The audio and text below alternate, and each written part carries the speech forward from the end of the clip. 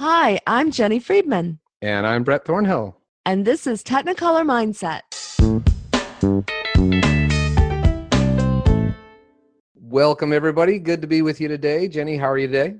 I'm doing wonderful. How are you? I'm doing great, thanks. Good to be with you again as well. What are we going to talk about today?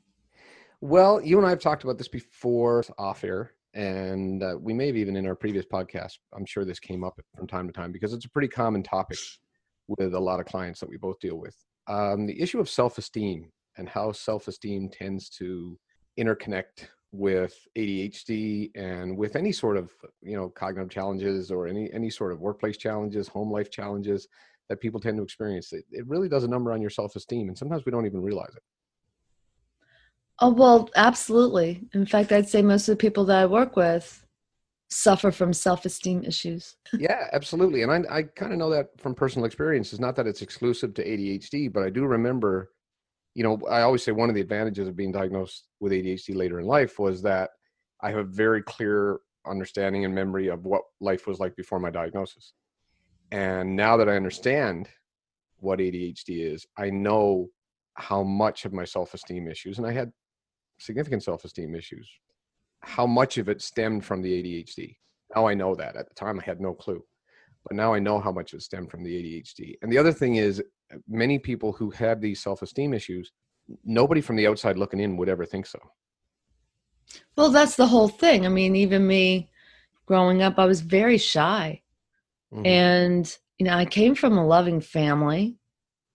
So there's no reason why anybody would think that my self-esteem was so low. I don't even know why it was so low. But think about it. I mean, the mere name of it, it's self-esteem. So it really doesn't matter the esteem that others hold you in. I mean, I won't say it doesn't matter. You can have self-esteem issues regardless of the esteem that others hold you in. So if you come from a loving family, it doesn't have to have anything to do with that. It doesn't mean you had a bad childhood. It doesn't mean anybody's mistreated you in any way. It doesn't mean people treat you badly. It doesn't mean that people don't respect you. It's how we see ourselves and how we believe in ourselves. Because sometimes people can outright tell you that you're good at something, or that you're a good person, or that they respect you, or they respect your work, and we just flat out don't believe it. Well, this is the other thing. If you're trying to develop a healthy, positive self-esteem, you're not going to get that from other people. No. Compliments do not actually do that. No. The only thing that does that is to apply yourself, like this agency and sense of like trying to do something, right? And then you succeed on any level. I mean, when you're little and you're trying to tie your shoe, Mm-hmm. and when you finally tie your shoe, that's like another brick in your self-esteem wall. It's like that's how it works. Well, it's funny you should say brick, because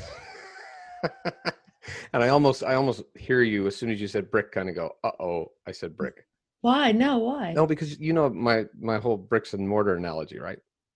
Oh, I forgot. Yeah. Okay, go ahead. Well, but you use brick as analogous to self-esteem, and I always use mortar as a self-esteem piece. But it's true. Look, both your own self-worth, your own self-esteem, and the esteem of others is important. Okay, both of these play a role in how you see yourself and how you live your life, and whether or not you thrive. They're both important. And I think that if you have the greatest self-esteem in the world, but nobody else respects you and nobody else sees you and nobody else holds you in high esteem, then that's not great either, right? No, I could think of some people like that, and it's Right. Right, exactly. Right. I'm sure I'm sure we can right now. We won't go there. So I always say that building your life is like building a structure out of bricks and mortar. And you can't have one without the other and have a solid structure. So the bricks are what I call the reinforcement from others, from outside. The confidence you get from what others say to you, how others treat you, whether or not other people respect you, whether they approve of you, all of these things. That's the bricks. Okay. You can stack brick upon brick upon brick upon brick upon brick. You can build a huge, massive life. What happens when you put a whole pile of bricks on top of each other with no mortar to hold them together? The higher you build it, the bigger you build it, the more fragile it becomes, right? You can blow it over. You can go one little finger, you can tip the whole thing down. Contrary to that, the mortar is the self-worth, the self-esteem, the stuff that comes from you. and the mortar holds the bricks together. But if you just have mortar, if you don't have bricks, You have a gooey mess. you got a gooey mess, right? So you've got this big flat kind of. I have a thought. I'm willing to wait for it. So it's even more than you doing something and feeling like I did that and getting that sense of accomplishment that fosters a healthy self-esteem. It's also, you have to create the space for reflection on yourself. You have to sort of, you build your self-awareness by giving yourself the time and space, looking back and saying, well, that's how I felt about it, but then what did I do that made that happen? And because otherwise you go through life not really, if you don't take time to notice what you're doing well and what you're not doing well, then at the end of, let's say, by the time you're 10 or 20 or 30 or 40, each decade we tend to do some reflecting back, but you miss things. You miss them because in the moment they may not seem like a big deal because maybe everybody else can tie their shoe. So it doesn't seem like a big deal, but it was a really big deal for you. So if you could take time to sit there and say, wow, my effort, it's sort of like taking time to acknowledge your efforts. Absolutely. That's what the mortar is. It's the ability to be able to accept and acknowledge your own progress, your own successes, your own strengths to help you build self-confidence, to help you build self-esteem. And as opposed to building your life based on just the thoughts and the impressions and the adulation of others, which, as I said, the bigger you build it, the more fragile it becomes. When you put the mortar in, the bigger you build it, the stronger it becomes. So the mortar is really key to holding together everything else. You can have all the adulation of others that you want, but if you don't feel self-worth, then you're actually building a pretty fragile life. Right. And we know with ADHD especially that you don't tend to naturally take time to self-reflect. Absolutely. Not only do you not take time to self-reflect, but even when somebody else acknowledges your strengths, your abilities, your qualities, your admirable qualities, we don't even want to believe it because we're very busy focused on the negative stuff, right? And the other thing, just one more thing I want to say about the bricks and mortar, and then we're going to move on. Okay. The other way that this analogy works is that, as I said, first of all, the bigger you build it, if you have the mortar in place, the stronger it gets instead of the weaker it gets. And you ever try to put mortar between two bricks that are already put together? You can't do it. So a lot of people go backwards and they try to achieve some of that self-worth as a way of repairing. And it's not just self-worth. It can be family. It's the stuff within you. You know what I mean? That's what makes up the mortar. So you can't use it for repairs. It's hard to use for repairs once the bricks are already built. So you got to kind of do it as you go. There's a balance between both. So if you're someone that has a bunch of bricks already laid up on each other, then you just have to start the brick and mortar on top of that? Well, it just points to the fact that it's hard to go backwards. Like you have to kind of think about the now and moving forward. If we spend too much time thinking about the past, that's a tough job. Trying to jam mortar between two bricks in the past is a tough job. So that's when you just hire someone to come and put stucco all around it. Who knows? It can be, but it can be used to, sometimes it can be used to repair relationships that you've had, damage that you've done, maybe decisions you've made in the past that you feel bad about. It's a good way to be able to move forward. I do think it's easier to learn from the lessons of your past, right? So that you move forward, right? Reflecting and going, it may not be the same exact person or situation, but the next time you're in a situation or with a person, you can be informed. Right. Because the other thing, we won't even get into this today because this is another show, but at some point I want to do a show on past, present, and future. I've been doing a lot of thinking, a lot of working on that lately, and it's something that I want us to talk about. This is not really the thing, but just to touch on it quickly, when you experience your past after it's happened, there's just a lot of choice in how you experience that. We have a lot more choice than we think we do. I'll just leave it at that right now, and that's something we'll come back to later. Oh, that's a teaser. That is a teaser, but it's something we'll come back to. And I've been playing with that lately, and I've been playing with it with clients, and it's really, it's hitting home. So I'd like to leave people with like one or two actionable things they could actually do to work on in this next week to start to build, with mortar. So to start to build some of their own self-esteem, and it's not just self-esteem, but some of their own self-worth, some of their own I always say, where do you get your juice? And you can get your juice from other people, or you can get your juice from yourself, or you can get your juice from a combination of both, which is, I think, is healthy. That's the bricks and mortar, right? Yes. Here's my suggestion, which is going to sound very boring, but try it. Try it. I'm just saying, try it. That's a great sell job there, Jenny. I am the warning label on the package. Go ahead. I'm sure it won't be boring. I'm not saying that you have to journal like a big chore and write everything out, but you could bullet point at the end of the day, how did your day go? And when you go, well, this was fine, work was okay. It was really cool that I finished a day ahead of time before the boss wanted the project. And that's your little win. Just star it, mark it, acknowledge it, because you're going to forget. We discount these little wins. In the moment, yeah, that felt really good. But by Friday, you've forgotten it, because by Friday, you got a whole bunch of other stuff that you got to work on. So this way, if you're feeling down and worthless, you can go back and look at your little bullets of wins and be like, you know what? Yeah, I actually worked really hard this month. It just, right. I forgot.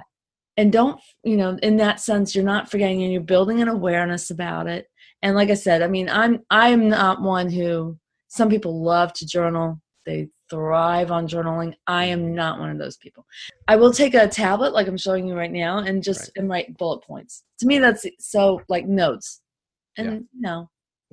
I don't journal either. And to build on that a little bit, first of all, I'd add to it by saying that very few of us have big wins. Sometimes we have big wins, yes, and they're great when they happen, but they don't happen every day, right? Big wins are rare.